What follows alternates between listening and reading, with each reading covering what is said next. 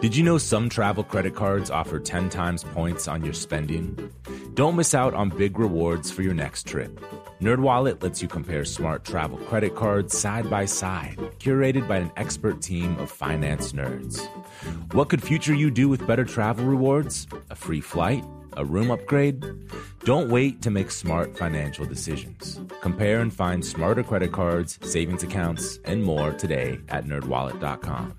Reminder, credit is subject to lender approval and terms apply. NerdWallet, finance smarter. The most innovative companies are going further with T-Mobile for Business.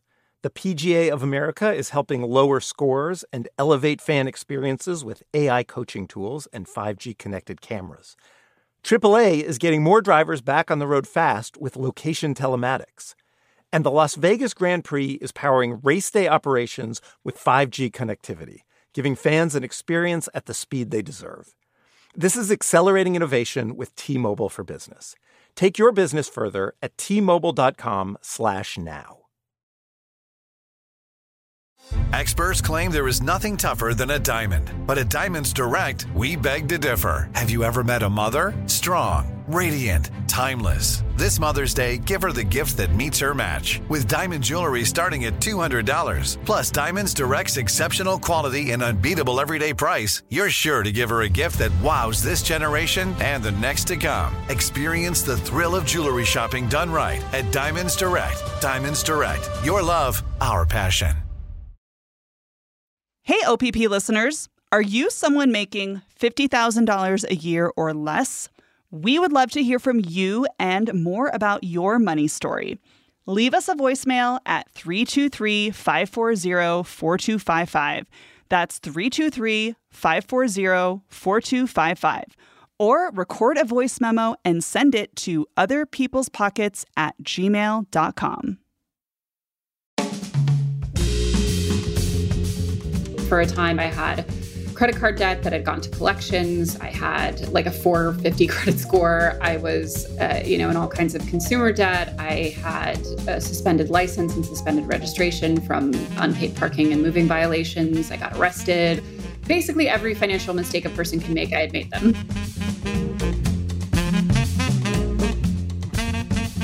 Hey, everyone. We have a guest I'm very excited to bring on today because her bio hits on a few things that really pique my interest. A, she's very thoughtful about money and has a major personal finance company. B, she's made some big pivots and taken risks in her career, which is like catnip for me. And she also wrote a new fiction book that has a bit of dangerous romance in it called A Perfect Vintage. My guest today is Chelsea Fagan. She's the CEO and co-founder of The Financial Diet, a personal finance media company that bills itself as the #1 destination for women to talk about money. The Financial Diet has 2 podcasts, as well as YouTube and other social media channels that give no judgment, practical financial advice, and musings on life and the way we talk about money today. I'm always excited to nerd out on money stuff, so I'm very much looking forward to this conversation. I'm Maya Lau, and this is Other People's Pockets, the show where I ask people how much they make and how their finances work, so the questions we all have about money can be a little bit less of a mystery.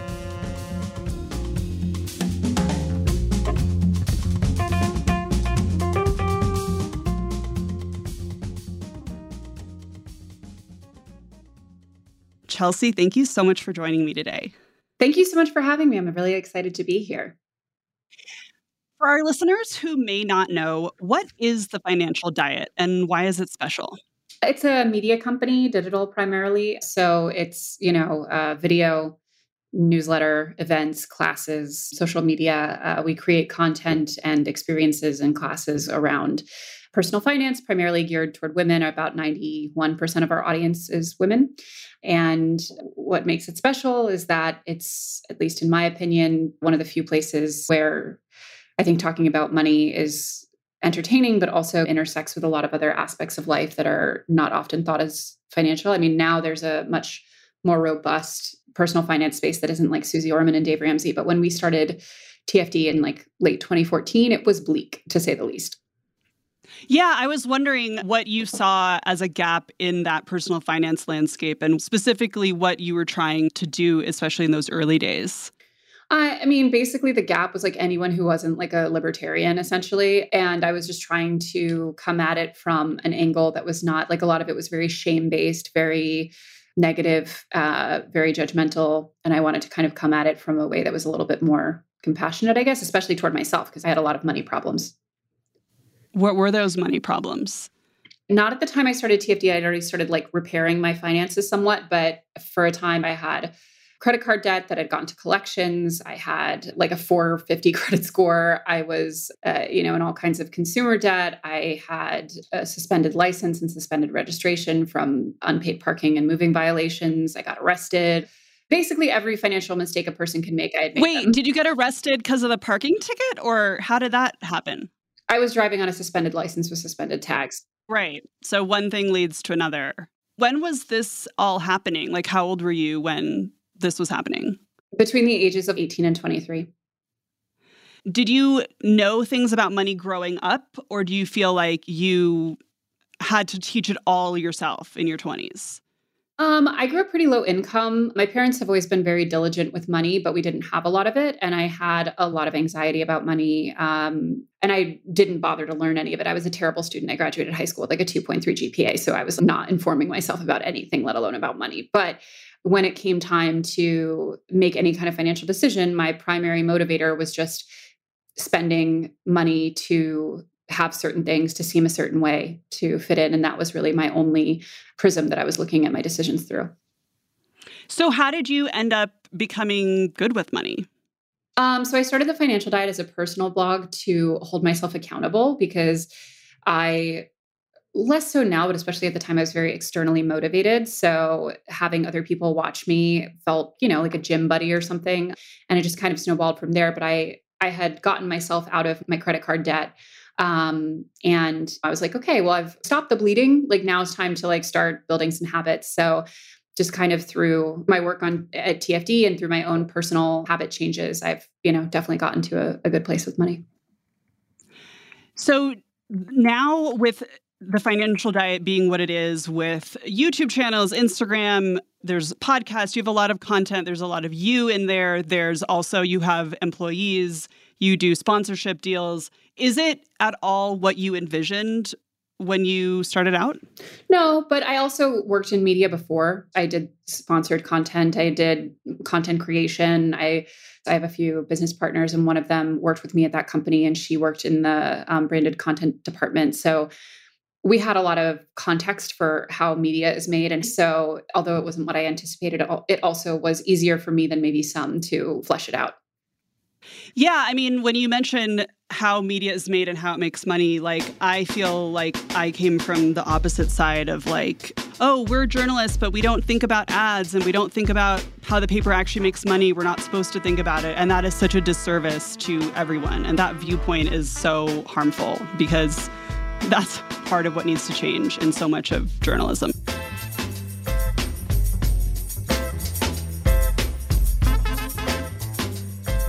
What is every salary you've ever had? My first salary that I ever had outside of, hourly and service and tipped work and stuff like that. But my first biweekly salary was $36,000, went up to $42,000 as a creative director. And that was in New York City? That was in New York City. Mm-hmm. And then at TFD, it was $0, $25,000, $60,000. And then I've been at $90,000 for the past several years. So you just mentioned you pay yourself $90,000 a year. And I've seen you talk about how you do that for many reasons, but one of the big ones is just so that your salary is not out of line with your employees, because you don't believe in gross executive compensation. Would your $90,000 a year salary be possible for you to live the way you do in New York City if you weren't married, do you think? Hell no. A couple things. One, my base salary is $90,000. Last year it was $90,000 period, because I didn't take any kind of like bonuses or commissions. The year before, I think I had like a little bit of a bonus and I ended up closer to 100,000. This year, I'll probably end up at 115, depending on where the bonuses land. But all of our employees, for the most part, are on some kind of base plus variable. Would it be possible without my husband? No, absolutely not. I mean, I could live on 90,000 in New York City. Many people do. I wouldn't have the lifestyle that I have because we are a dual income household. But I've always been very transparent. Like I couldn't have, forgone a salary, started a business, made the investments that I made in the early days if it weren't for my husband having a stable income and also health insurance. That was a really big deciding factor at the beginning of it. But I will say, I mean, to your point about staying somewhat in line with employees, I mean, we like all of our employee compensation to be within a very narrow bell curve. There's some variables there, but for the most part, it's really in line with each other. And I don't think a lot of business owners get asked about what they pay their employees. Like, even if you're asking about what their income is, what their net worth is, like, what are they paying their employees? And I think that is a question that a lot of business owners and entrepreneurs are really able to skate by on. Mm-hmm. And that's why, like, for me, the biggest motivation in talking about it is because I want it to be shameful that other employers are not talking about these things, because I know for a fact, a lot of people in my industry are paying themselves very handsomely and paying the people that work for them pennies. And what are your employees paid? So it runs the gamut. And like I said, they're all variable, but it's within a range of like 85,000 total take home to like, I think the top is going to be somewhere between 150 and 200. So in any given year, depending on where bonuses are, some of your employees could make more than you do. Every year they do. I'm usually somewhere between the fourth and the sixth highest paid person at the company, usually. Can you give me any sense of what your husband does for work and what kind of money he makes? Yeah, so he works in tech, and I did not get any consent to share his exact salary, and I don't want to like fumble his bag in terms of negotiating for himself, but he makes between $150,000 and $200,000 a year. I personally am someone who's big on salary transparency and stuff. I do think there are some very legitimate reasons and situations why I don't think that all people should be posting on Twitter all day what they make. Have you found, like you mentioned with the situation with your husband, what are the cases in which it is smart and or necessary to not share publicly what you're making? Anytime you're negotiating against yourself, as in the case of sharing a rate card, if you're charging clients money, I think sharing on a more individual basis can often be really helpful. Like if, for example, you're thinking of unionizing or you want to negotiate as a group for, pay increases. I think that's almost always valuable and has a lot of tangible benefits. I think broadcasting it is a luxury that's not necessarily affordable to everyone, because in that case, you are negotiating against yourself.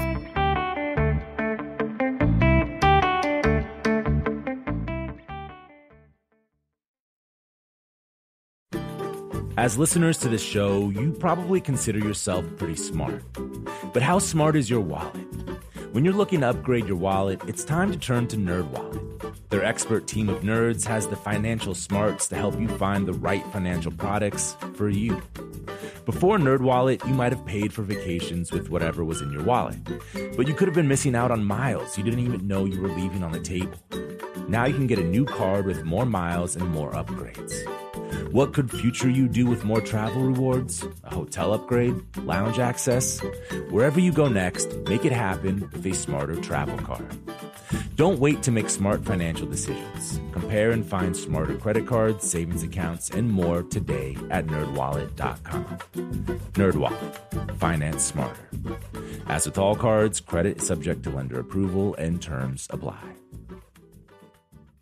The most innovative companies are going further with T-Mobile for Business. The PGA of America is helping lower scores and elevate fan experiences with AI coaching tools and 5G connected cameras. AAA is getting more drivers back on the road fast with location telematics.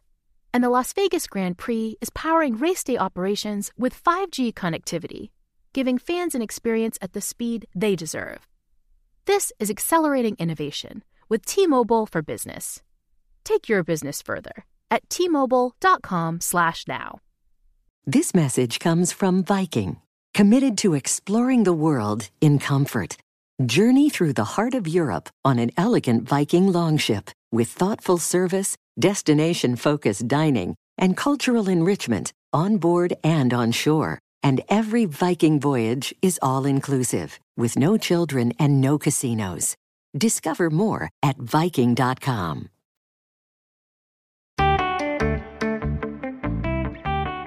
I feel like in any household, the conversation around money is very much a joint thing. Even if one person's more the financial expert or interested in it, it is very much a two-way street.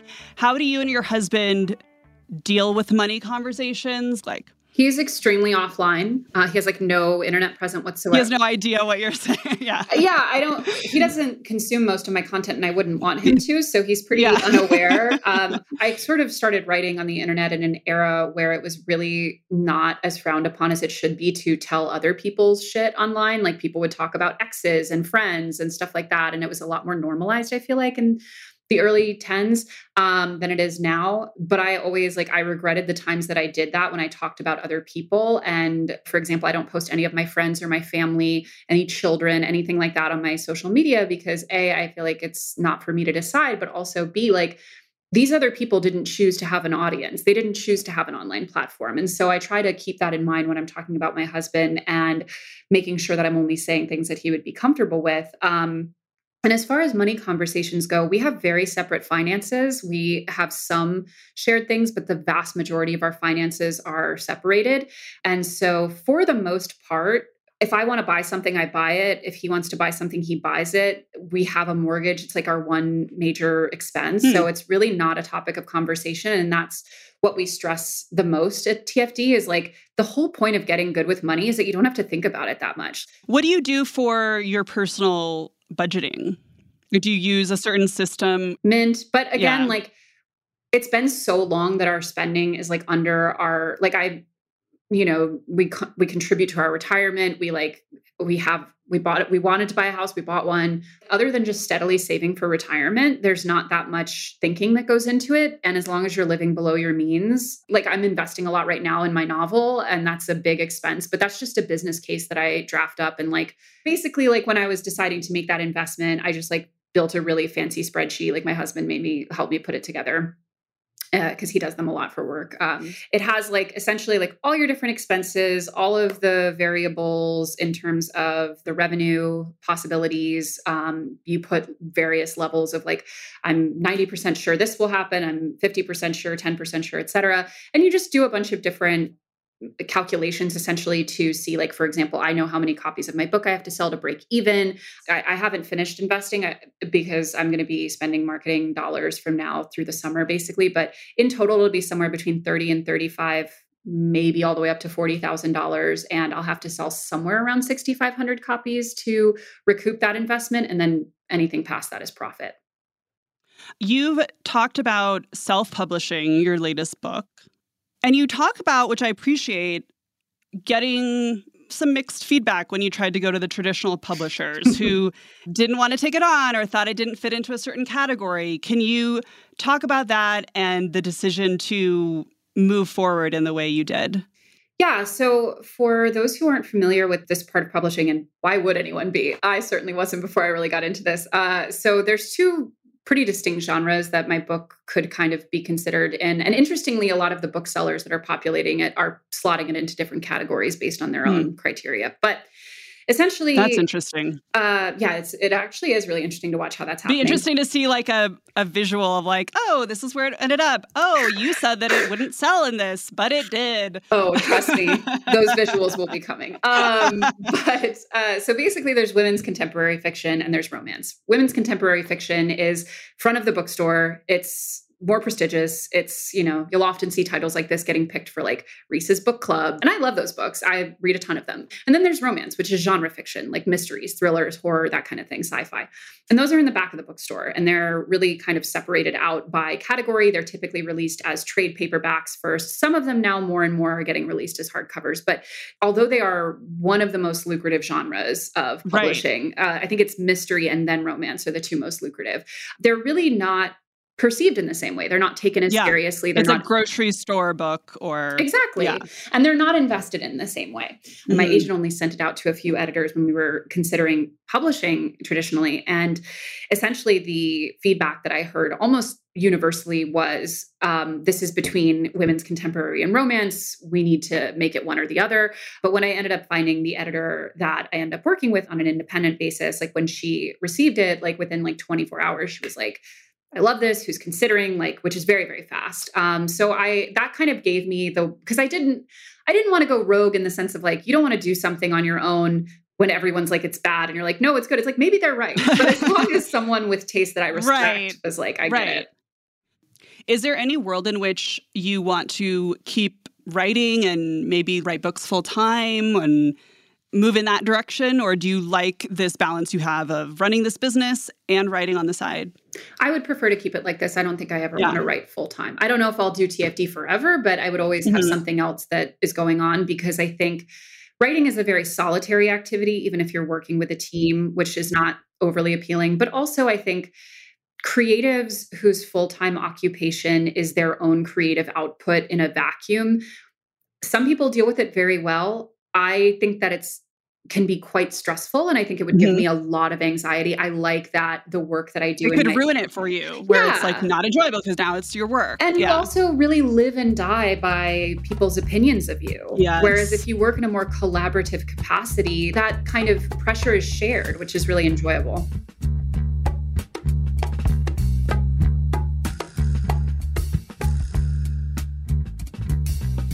So how does the financial diet make money? Primarily through branded partnerships, but also through direct sales like events, downloadables, classes, things like that. Would you ever sell the financial diet? Probably not. I talk about this sometimes with my team and my partners. We've been approached several times and have gotten well into the process of due diligence once. The way we run our business is deeply unappealing to an investor. We pay people too much. Because you pay people well. We pay people too much. You're like, we act humanely. No, but it's true. Like, we have aggressive maternity leave. We have 6 weeks PTO. We do a 4-day work week. We don't prioritize profit, which is the motive of an investor. What do you think the financial diet is worth? So last time it was evaluated, I think it was like just under 5 million, but our revenue is higher now. So I'd imagine it might be more than that.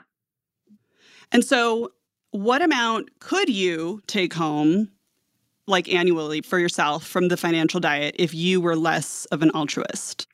I am not an altruist, please. I really... Or just a good human being who doesn't screw over people. Yeah. And it's very selfish too. I don't want to have to work harder. I don't want to do a 5-day work week. I don't want to have to say yes to every client that comes along. So not having the pressure is worth infinite amounts of money. I can't stress enough. I don't say this to sound a certain way. It doesn't matter. It wouldn't change my life. So have you saved, because you mentioned other people in your line of work have reaped a ton of profit from their work and they don't pay their employees particularly well. Has having this business led you down a path of financial freedom and you have a ton of money in your savings account? I think I'm probably better off than I would have been at another job, I think. How much do you have in your savings? Oh, God. A lot of my net worth is theoretical. We own our home and we paid very little for it because we bought it at the... How much did you pay for it? $752,000, negotiated down from $760,000. Also... Wow. When did you buy? Literally when New York City and especially Manhattan real estate was at its absolute lowest in 2021. Oh, man. Fun fact about that, paid like $100,000 less than the people who bought it before us. Wow. And we got a 2.87 mortgage rate. So we'd like to have several million in retirement savings so that we don't have to work. I think it's 4 million is by the drawdown rule, I think 4 million is what you need to live on $100,000 a year of just interest. I have to double check those numbers. But so something like that. Will we get there anytime soon? Maybe, but we're saving aggressively enough now that, for example, my husband had to leave the country for 2 years because of immigration issues. And he eventually decided after he could not do it anymore, and nor could I, to come back to the US and wait out his green card here, but he had no work authorization. So for basically all of 2022, he could not work legally. And like, we just drew on savings. But where is he from? He's French. And you mentioned the drawdown rule. Oh my God. I'm like really embarrassed that I can't quote this off the top of my head, but basically it's a lot of people who are trying to retire early, for example, use this mathematical equation where like you have a certain number invested in the market, and with like an average 7.5% return, you are able to just take the interest out every year and live on that and never actually detract from the principal. That's like the best way to live if you're living like FIRE, for example. And FIRE is what? Financial independence / retiring early. So you guys are married, and I think a lot of people might think, oh, so you get married and then both spouses like can work in whatever country and now you're done. It's not like that. Even though you're married, he couldn't just work in the U.S. forever. Being married means you get to apply for your green card. It doesn't mean you get it. And the Trump administration was very, very, very strict on immigration. And I guess the mandate was refuse as many as possible. I take pains to say he was not kicked out of the country because he could have stayed, but he lost his work authorization. And we basically just talked about it. And it was like 2 days before lockdown started in March 2020. So it looked like it was not going to be a very fun spring anyway. So we were like, and his company was French. So he was able to keep his contract going and just transferred to the Paris office. So he left for 2 years total. He was gone, and we just did visits back and forth as soon as we could. But that is a misconception that just because you're married, you get your papers. You do not. Yeah. And you said you're aggressively saving. What does that look like exactly? Okay. So it's a weird time right now because I am investing so heavily in my book. But when I'm saving each year, in a good year, I'll be able to save probably like $30,000.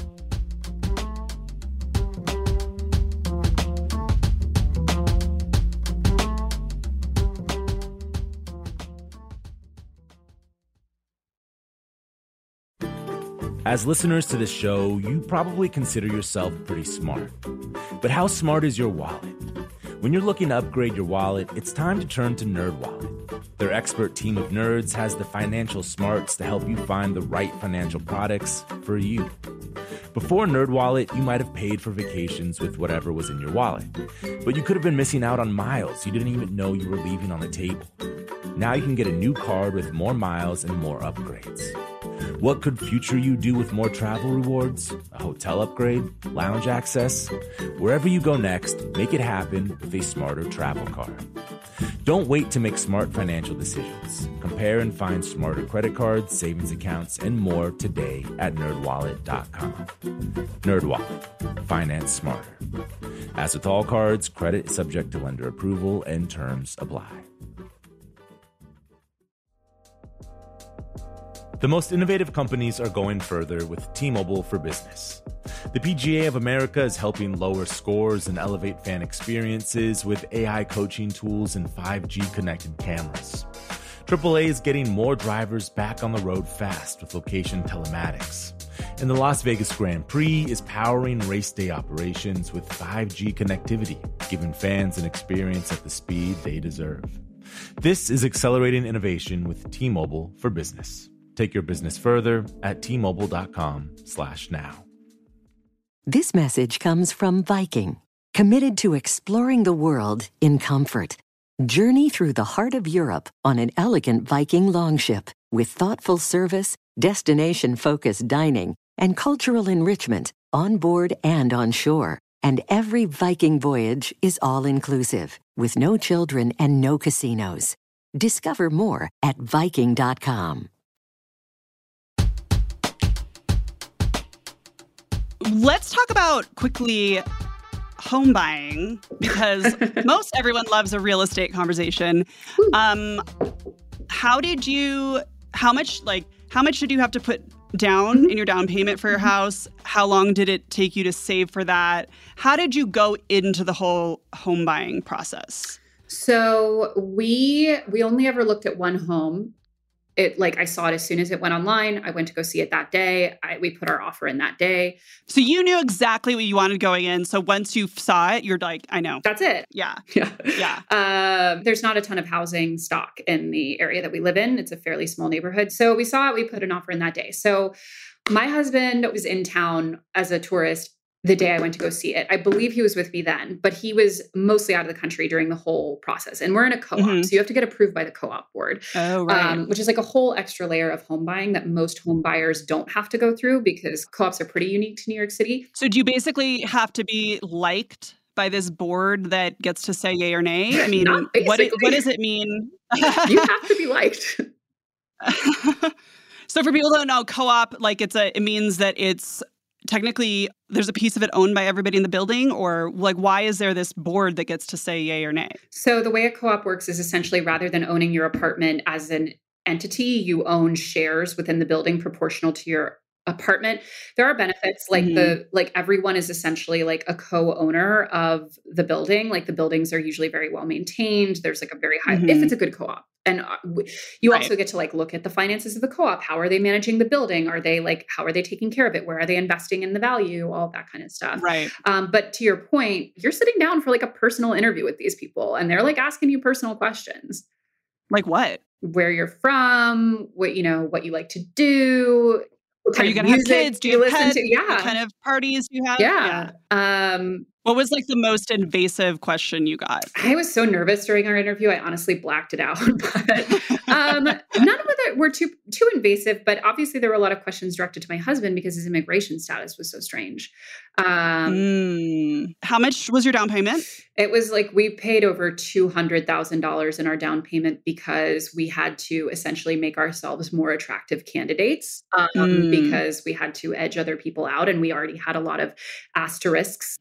But he's been in tech most of his career. He was a consultant and then in tech. So he's always had a good salary, but also his company IPO'd while he was working there. So we actually didn't have to save a ton.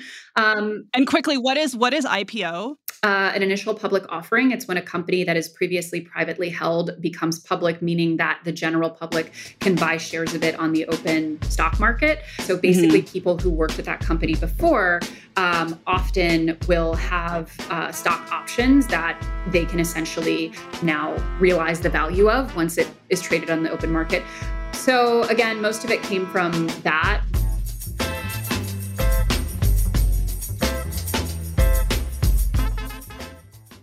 You mentioned you were low income growing up. What did that look like? What did your parents do for a living? How do you define what that is? So we were always like, I don't know where we were relative to the poverty line, but like we were either lower class or lower middle class.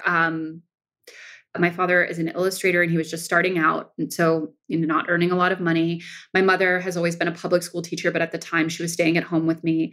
So there's just was not a lot of money coming in. And my parents also had to support relatives. So there just really was not a lot to go around.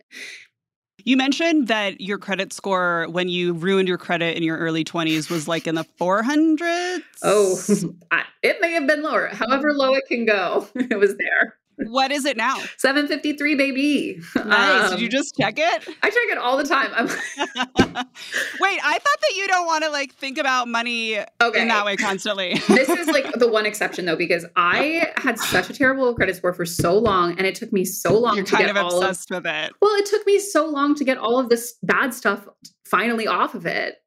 It's one of those things where I think any numerical score can be so dangerous because it's like, it's up, it's down. What did I do? And then you kind of feel like you did something wrong. I mean, do you feel emotional if it goes down and what the fuck is happening? Or is it just, oh, interesting? No, I feel pissed. And I know I'm on my shit. So occasionally things have happened and I am on the phone with that bank and I'm like, okay, we got to clear this up. And to me, it's just one thing I never have about money ever, ever, ever is emotion. I don't it's never a sadness. It's never a shame. It's never an anxiety. However, sometimes if, I see something on my credit score that should not be there, it's like a frustration and I'm going to deal with this right away. What are the things to do to get it to go up? Well, now it's just maintaining my regular payments on things. But when I was rehabbing it, it was really difficult. Like I had to get like a prepaid credit card because I wasn't trustworthy enough to get an actual credit card and pay that off every month. I had to be asked to be added to other people's credit cards so that I could start building credit that way. But once you are at a certain point, it just becomes about continuing to pay on time. Okay, so you said you were working class, maybe lower middle class growing up. What do you consider yourself now? Oh, upper class. How do you define that? Like, how do you know that? I think there's numbers. Okay, hold on. What is upper class? In NYC. NYC is a little different. Okay.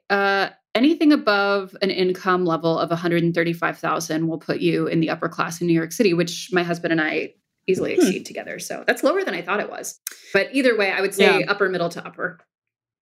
What is your estate plan? Like, where do you want your money to go if you have leftover money? We're doing Hunger Games with our nieces and nephews to see who deserves it the most. It's going to be like Succession. I'm like going to play fucking mind games with all my nieces and nephews.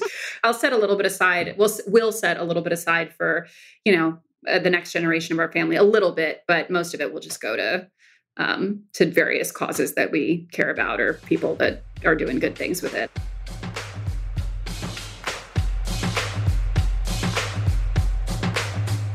You said in the beginning you were figuring out your finances, like come along on this journey with me.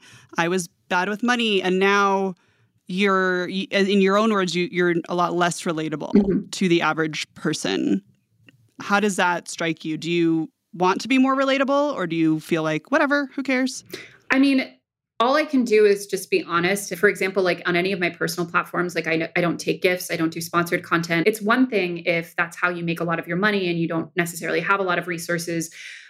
But a lot of them, and this is something I really take issue with, is like a lot of people who do earn a lot of money, who are living very financially affluent and aspirational lives. Our first guest is a friend of mine, Ingrid Nilsson, who was like a very big YouTuber. And she was our first guest on TFC. She disclosed her income. I think the previous year it was like $2 million. Everyone loved her. The comments were overwhelmingly positive. And we've had other guests who maybe didn't even earn that much, but were very cagey about their money and very kind of tone deaf about it. And those people had horrible reactions to them. So I think it's not necessarily like relatability is not essential. What's essential is honesty and transparency and making sure that what you're presenting is a sincere reflection of your life and your values, which is something that I think a lot of creators and influencers don't necessarily take seriously. What does enough look like to you? In what sense? Both in a financial sense and also in a life sense. What's enough? When do you stop trying for more, or when do you just feel really content with what you have? Now, I feel very content with every aspect of my life now. Like there's very little that I would change. Even the problems I have are relatively minimal. And something that I talk about a lot with my husband is there will be problems. Our parents are aging. We have a lot of nieces and nephews that will have needs and things that we want to support. And one of us will get sick, we'll die. Like problems will come. So I do feel like really sort of leaning into the reality of, yes, we have problems now. In our case, yes, we have problems, but they're very manageable and they're on a scale that we can deal with. And so we should be very, very grateful for the position that we're in now, because there will be time for things to be really hard. Yeah. It's like this saying that my mom says, which is, these are the good old days. Yes. Like, this is it. You will look back on this. And I love that you've talked about, like, sometimes you're still in bed, but working at 10 a.m. And you also watch a lot of television and you do a 4-day work week. You're living a good life and you don't feel this need to be like, I'm a CEO who wakes up at 4 a.m. to do my meditation. Like, you're just like, I live a good life that has pleasure and enjoyment in it. And I will say on that note, one of the big litmus tests for me, and I think everyone, I'm not prescribing this to everyone, but it was really helpful to me. And I think a lot of people would benefit from it. Like, I used to beat myself up about not being a morning person all the time. And sometimes there are real consequences to that. Maybe it's a problem for your job. Maybe your children get up early and you're not able to take care of them because you're half asleep in the morning. Sometimes there are real consequences, but sometimes we're beating ourselves up for things that actually don't have consequences and are like, you're just beating yourself up for not being like someone else. Exactly. And that is like, we could all opt out of that. So I'm seeing an executive coach now, and she's basically like, the thing that is going to help you to do what you want to do is to be more you and to not be like other people and to lean into the things that you find obvious. And I had somebody else say, like, you need to be more Maya Lau. It's like, what does that even mean? But I feel like it's less about trying to model yourself after other people and to try to find, like, I'm just going to do me, whatever that means. I totally agree. I think that's really good advice. Chelsea, thank you so much for talking to me today. This was really fun. Thanks for having me. I had a great time. Good questions.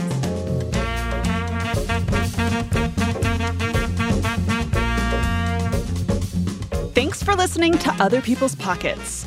And hey, I have a quick favor. If you like this show, please tell a friend. I dare you to text a friend about it right now. And leave us a review on Apple Podcasts or wherever you listen. Word of mouth and reviews really help us out. Other People's Pockets is written and hosted by me, Maya Lau. It's produced by me along with Joy Sanford and Dan Gallucci. Production help from Angela Vang. Our executive producers are me, along with Jane Marie and Dan Gallucci. A special thanks to Getting Out of Crippling Debt. Other People's Pockets is a co-production of Pushkin Industries and Little Everywhere. To find more Pushkin podcasts, listen on the iHeartRadio app, Apple Podcasts, or wherever you get your podcasts. And if you love this show, consider subscribing to Pushkin Plus, offering bonus content and ad-free listening across our network for $4.99 a month. Look for the Pushkin Plus channel on Apple Podcasts or at pushkin.fm. You can sign up for Pushkin newsletters at pushkin.fm. Find me on Twitter at Maya Lau or on Instagram and TikTok at It's Maya Money.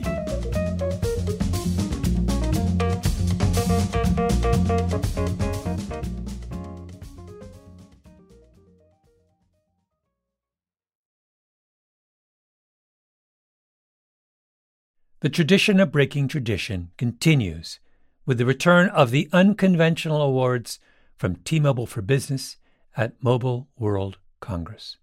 This is an event that celebrates innovators whose bold actions took their industries to new places. If that sounds like you and you're a T-Mobile for Business customer, enter today.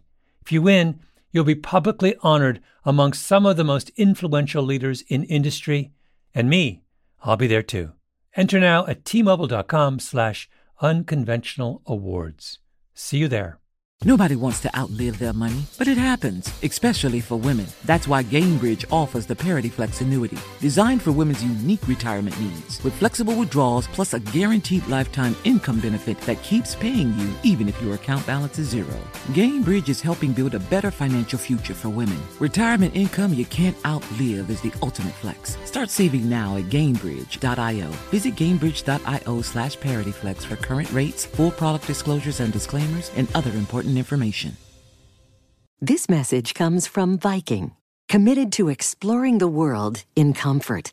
Journey through the heart of Europe on an elegant Viking longship with thoughtful service, destination-focused dining, and cultural enrichment on board and on shore. And every Viking voyage is all-inclusive, with no children and no casinos. Discover more at Viking.com.